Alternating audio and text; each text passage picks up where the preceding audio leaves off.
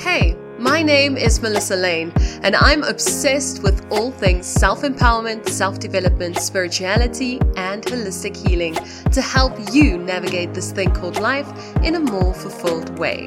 Ever felt like you missed the class on how life works? So did I. I'm just a regular girl who grew up not understanding how to create success, where to find fulfillment, or how to live a life that I actually enjoyed. So I went on a journey of self-discovery, and it led me to the realization that everything about living a fulfilling life can be learned. And so the Lifecraft podcast was born. Here, you'll learn how to stop letting life just happen to you and how to begin crafting a life you can actually get excited about. No topic is off limits here, from the scientific to the mystical and everything in between. Difficulties, failures, growth, victories, and more are all real life happenings that myself and our guests will discuss. Think of this as your library to life, where you can tune in whenever you feel like you have no idea what you're doing. Get ready to be challenged and encouraged to craft a life you're actually excited to wake up to. This is the Lifecraft Podcast. If you feel like giving up and like everything is too much to handle, this clip is for you. In this episode of 7 Minutes to Success, we feature American actress and producer Viola, where she shares her life-changing story of growing up in poverty and embarking on her own hero's journey. Enjoy. My testimony is one of poverty. You know, you heard I grew up in Central Falls, Rhode Island. And let me tell you something about poverty. You're invisible. Nobody sees the poor. You have access to nothing. You're no one's demographic. You know what my aha moment was? I had a memory when I was 9 years old. And I remember my parents fighting in the middle of the night. It was so bad that I started screaming at the top of my lungs and I couldn't stop. My older sister, Diane, told me to go in the house so people would hear me. So I ran in the house. I ran to the bathroom screaming still, just couldn't stop, and got down on my knees and closed my eyes. I put my hands together and said, God, if you exist, if you love me, you'll take me away from this life. Now I'm going to count to 10, and when I open my eyes, I want to be gone. You hear me? And I put my hands together, and I was really believing it. 1. And then I got to 8, 9, 10. And I opened my eyes, and I was still there. So when I gained vision and strength and forgiveness, I can remember what it means to be a child who was hungry. I could remember what it means to be in trauma. I could remember poverty, alcoholism. I could remember what it means to be a child who dreams and sees no physical manifestation of it. I could remember because I lived it. I was there. And that has been my biggest gift in serving. You can only understand people if you feel them in yourself. History is not the past. It is the present. We carry history with us. We are our history. In other words, you're a product of your environment. Now, that term is usually relegated to people from low-income, crime-infested areas, but why? We are all a product of our environment. Your existence is an amalgamation of every triumph, every hard-won battle, every woman who had an idea and massaged it and had the courage to use it to change the world.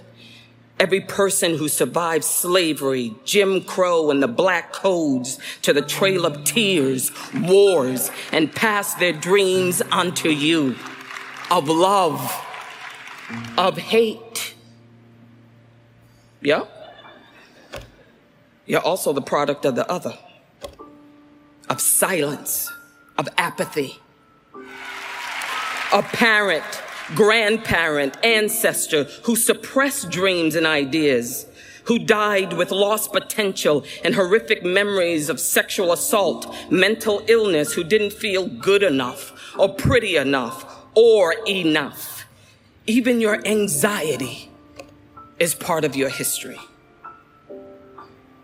And yet here you are, privileged, blessed, to do what? There are two roads that I see that people usually take. The choice to think that your path is all about you and your success, how high you can climb in your career and your status, or the so-called save the world approach, where you have a vision for the world and by God, you will change it because you're different. The first road requires you to mistake your presence for the event, to be in complete denial. And the second requires you only to deny the really bad stuff. It requires you to forget racism, not see color, intersectionality, poverty, any evidence in my family of mental illness, violence. Forget anything in me that will get in the way. Forget my fear, my pain.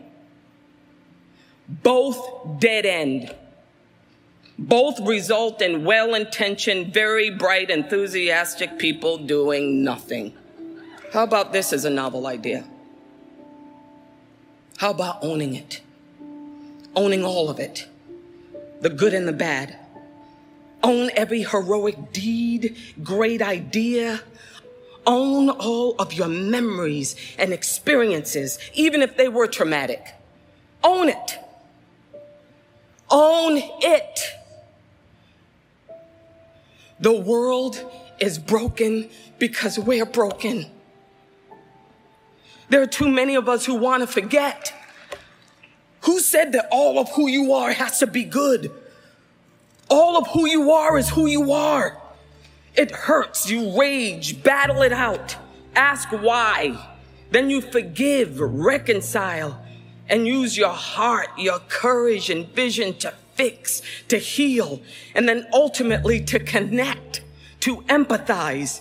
And that empathy creates a passion for people, and it all is the fuel of the warrior. A brave, experienced soldier or fighter. Because there is a cap to success. Now, everybody tells you that's what you got to hit. That's the best of the best that you can have in life.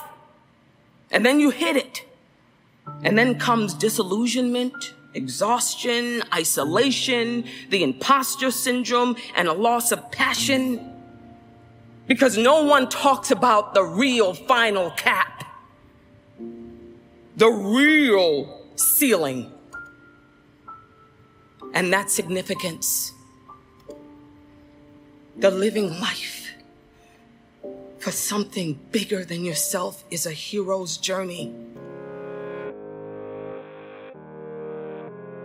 Thank you for tuning into this episode. Remember, this is only a segment of the whole presentation. Please follow the link in the description below to listen to it in full.